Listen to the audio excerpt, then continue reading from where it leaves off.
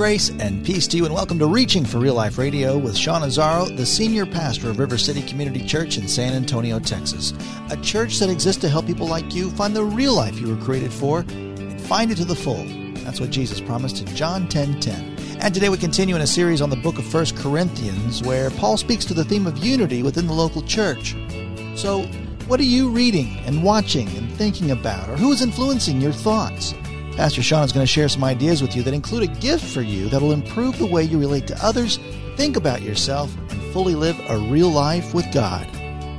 ReachingForRealLife.org has this full message, sermon notes, and series available for free, but if you feel led to bless this listener-supported radio ministry, then please do. There's a place to give at ReachingForRealLife.org.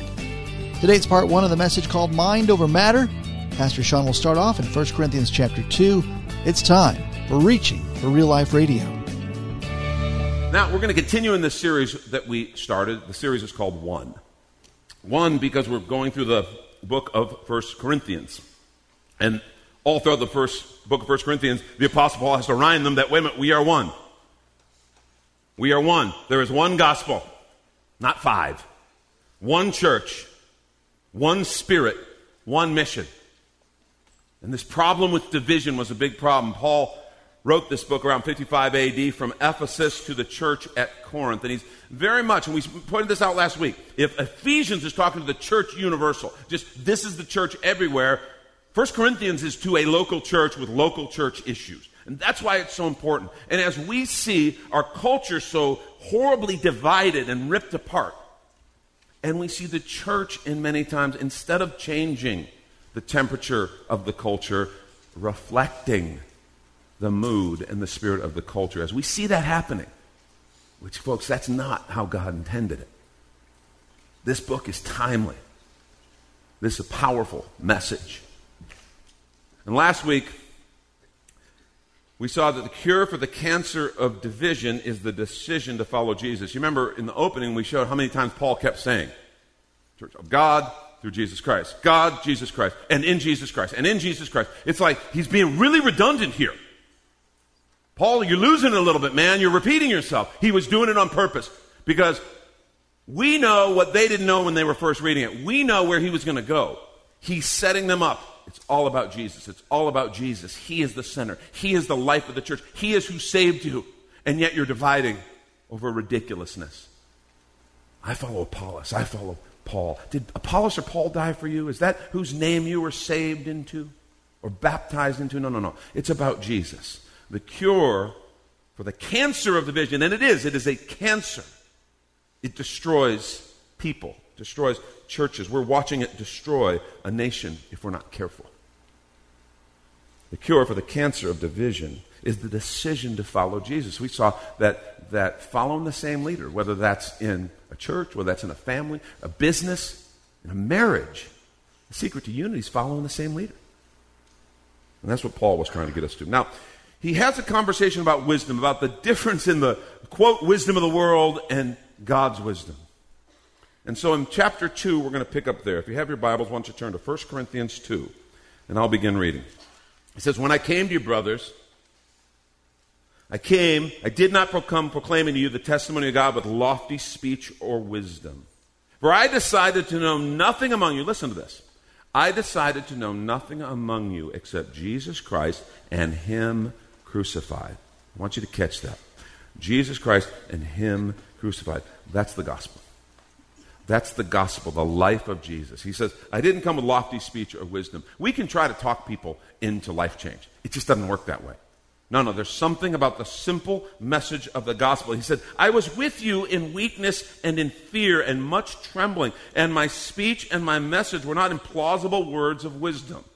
There he says it again. I'm not trying to talk you into it. I'm not trying to reason you into it. It wasn't implausible words of wisdom, but in demonstration of the Spirit and of power. Do you know what that demonstration was? Lives changed. Do you know that's what our fruit is? That's what the product of the church is. It's not songs. It's not sermons. It's not classes. It is life-changing. Our actual product is disciples, people whose lives have been transformed by the power of the gospel. And you can't really argue with life change, can you? When you see it, it's like, I was this, but now I'm this. Well, but I disagree with you. Okay. But I was this, and now I'm this. And I thank God. He changed me. See, there's power in the gospel, and the power is manifest in life change. But in demonstration of the Spirit and power, so that your faith, this is verse 5, your faith might not rest in the wisdom of men, but in the power of God. Yet among the mature, we do impart wisdom. This is interesting. Among the mature. Although it's not a wisdom of this age, nor the rulers of this age, who are doomed to pass away, but we impart a secret and hidden wisdom of God. That sounds interesting. The NIV calls it a mystery. We impart a secret and hidden wisdom of God, which God decreed before the ages for our glory. I think the reason it's secret is because only those who enter in, only those who taste and see can understand. Because honestly, and Paul says it, the cross is foolishness to those who are perishing. To those who don't get it, to those, if you honestly think about it, okay, we're all sinners, we need a Savior, and Jesus Christ died on the cross, and if we will confess our sins and believe in His sacrifice, we can be saved, and it'll open the doors to everything God has for us. To the person who sits here and has been just steeped and birthed in human wisdom and in natural wisdom, it's like, that doesn't even make sense. That's foolishness. But to the person who has gotten to the end of their rope and who has recognized, I can't save myself, and everything I've tried has just led to more of the same, and who has finally surrendered their life to Jesus Christ, it's like a light goes on, and all of a sudden, it's like, oh, that does make sense. Jesus Christ paid the penalty for my sins, and God forgave me, and now I'm filled with His Spirit, and my life is different. That's the gospel. But to those who haven't tasted and seen, I mean, let's be honest, seems kind of foolish.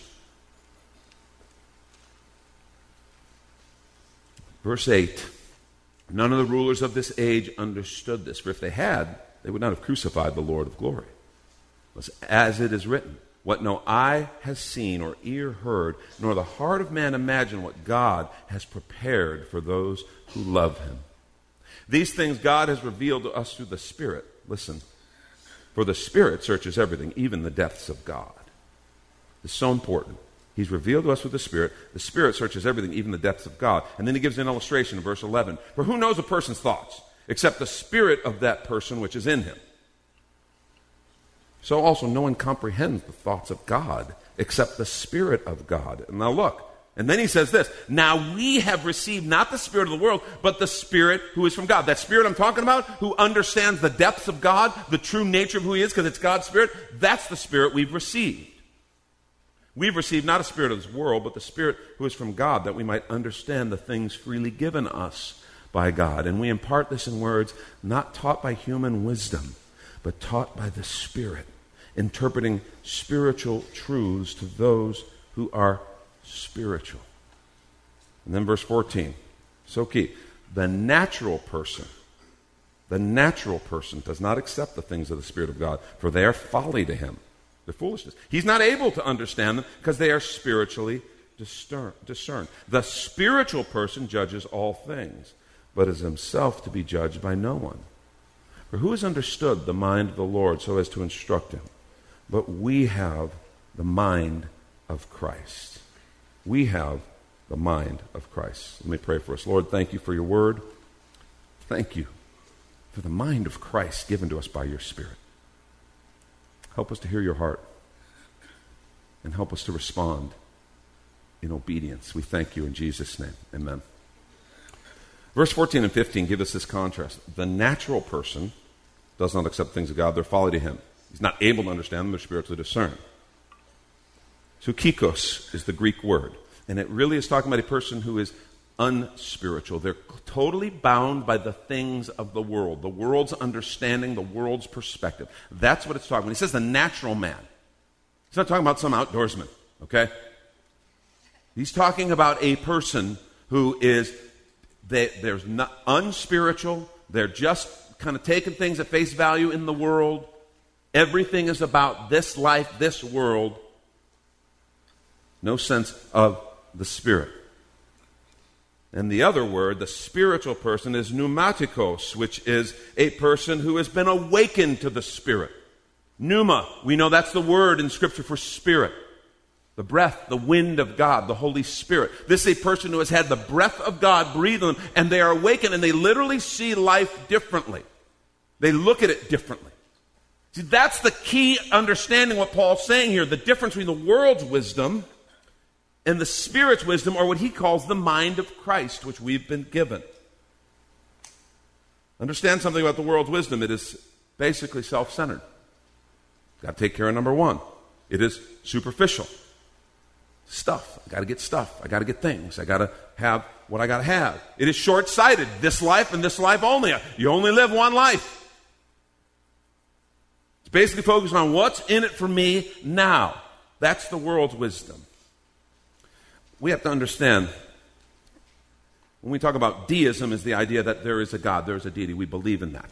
Humanism, which is where so much of the world is right now, humanism is this idea that at the top of the food chain, if you will, is man. Okay, that's it. Since all there is on this earth is what we see, then human beings are the center of the universe. We are the center of the world.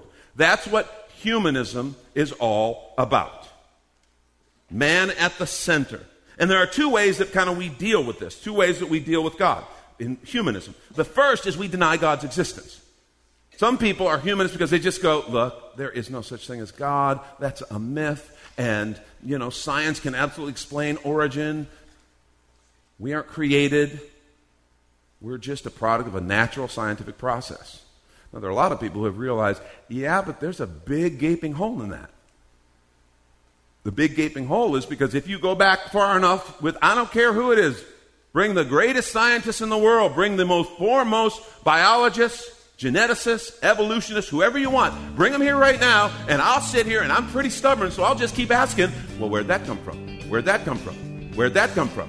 Where'd that come from? And I will do it till he says, he honestly admits, I don't know. Because it happens every time. Because we don't. When you just say, oh, a Big Bang. Well, what caused the Big Bang? Gases and stuff. Ooh, is that part of your thesis? And this is where we take a quick minute to remind you you're listening to Reaching for Real Life Radio with Pastor Sean Azzaro, a listener-supported ministry of River City Community Church, in this message called Mind Over Matter, the series on unity called One, which is available right now on the sermon page at reachingforreallife.org. And while you're there, if you've been blessed by this teaching, your gift of any amount helps this radio ministry continue to help others. Just find the Donate tab at reachingforreallife.org. In fact, your gift of any amount right now will get you the latest book from Pastor Sean Azzaro. 302 Books, a division of Salem Media Group, presents A Pilgrim's Guide to the Spirit-Filled Life, Rediscovering the Gift of the Spirit, authored by Sean Azzaro, pastor of River City Community Church in San Antonio, Texas. Growing up in and around Pentecostal churches, I really learned to appreciate the role of the Spirit in the life of the believer. But I also saw what I considered to be imbalance and excess in some of our churches when it came to how we taught about the infilling. Now available at Amazon.com, Sean Azzaro shares his most requested teaching and radio broadcast series in a devotional form, encouraging you to embrace the Spirit-filled life. I wrote in a devotional style to encourage readers to examine the Scripture with fresh eyes and make room for the Lord to speak about the role of the Spirit in our lives. The goal of the whole book is to simply make you hungry for more of the Spirit. Order your copy of A Pilgrim's Guide to the Spirit-Filled Life by Sean Azzaro today at Amazon or reachingforreallife.org. And now back to the message, Mind Over Matter. This is Reaching for Real Life Radio. I mean, really, when you understand, yes, I do understand all of the science, and I don't take that lightly. I don't dismiss that easily. But what I'm saying is when you say, oh, the science is settled, but yet eventually the truth is you're going to get to that place where you go, we don't know. Okay, the science isn't settled. The minute you say, I don't know, okay, the science isn't settled, we're still searching, we're still discovering, we're still looking. And so just denying the existence of God is one way that humanism becomes the natural response. But there's another, and this is even more dangerous, I think. And it's one that's sometimes pretty prevalent in the church. And it's not denying the existence of God, it's just recreating him in our own image. It's a humanism that says, oh, God's here for me. God's here to do for me. God's here to bless me. God's here to answer my prayers and bring about my will. And if I want it, it must be God's will. It's just a kind of spiritualized humanism that says, I'm the center of the universe. Even God's universe. He's here for me. And the thing is, that creates a very different way of looking at the world. The wisdom that the Spirit brings, the mind of Christ is different. Paul gives us some very specific characteristics. He says it's a depth of wisdom, hidden, secret, a mystery. What that means is it's totally outside of what the world understands as wisdom, because it's from a place that they can't understand. And it creates an absolutely different fruit. It creates a fruit that is beautiful, lasting, and eternal. But it often finds itself completely contrary to the prevailing thought, wisdom, or ideas of the world. He says there's a spiritual discernment. In other words, people who have the mind of Christ, this Holy Spirit-given wisdom, the mind of Christ, they are able to see and discern things in the Spirit that others can't see and discern. They understand. When they look at the world around us, you go, how in the world can people think this is going to work? They understand that's not just people going crazy. There's a spiritual dynamic behind that. Whatever the issue is, and you go, how could they possibly think that? How could they not see that that's not going to end well? It's not simply that they're crazy, it's they're blind to the spiritual realities. There is a spiritual dynamic that is happening, and it is real. And without the mind of Christ, we can't discern that. And he talks about sound judgment. Those who have the mind of Christ are given sound judgment. Their decisions. I get so disturbed when I see people in the body of Christ who claim to be followers of Jesus, and yet when I talk to them about decisions they're making decisions that are absolutely broken and bankrupt, and they're listening to the wrong counsel. They're listening to people who do not have the mind of Christ, and they're going completely contrary to the Word of God, which they claim to follow. And it's like, what is going on? Well, but this is what my boss says I should do. This is what my professor says I should do. This is what my counselor says I should do. And please understand, I'm a big believer in a multitude of counselors listening to wisdom. But understand that the best of us on our best day can't compare to the wisdom of God. And there's something powerful about understanding that there is this transcendent wisdom that God gives, and He has given it to us. And He's given it to us by His Spirit. If you're taking notes, I want you to write this down. You have been given the mind of Christ. Start using it. Is that blunt enough? Why don't you say what you mean, Sean? Okay, I'll say it again. You have been given the mind of Christ. That's what Paul just said.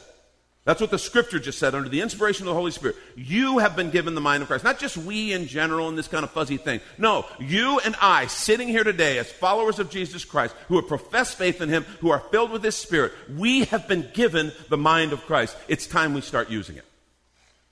It's time we let that be the thing that guides and leads. You see, we have the mind of Christ because we have the Spirit of Christ. That's what the Spirit-filled life is all about. It's the fact that we are filled with the very same Spirit. In Romans 8, Paul says, the Spirit that resurrected Jesus Christ from the dead now gives life to our mortal bodies. It is the Spirit of God that dwells in us when we become followers of Jesus, when we profess our faith in Him, and our sins are forgiven. The real salvation is not just the sins being forgiven. That's awesome.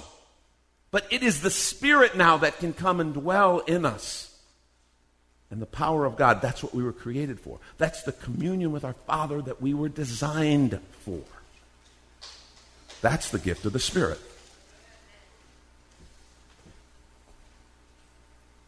You've been given the mind of Christ. Start using it. Never underestimate how differently the mind of Christ leads us than the mind of the world.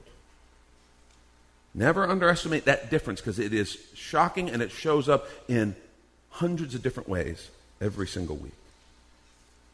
A few things for us to take a look at. First, number one, the mind of Christ changes how I see the world. The mind of Christ changes how I see the world. I look at everything differently because I have the Spirit of Christ in me, the Holy Spirit, and I have been given, according to Scripture, the mind of Christ. I see everything differently no matter what I look at.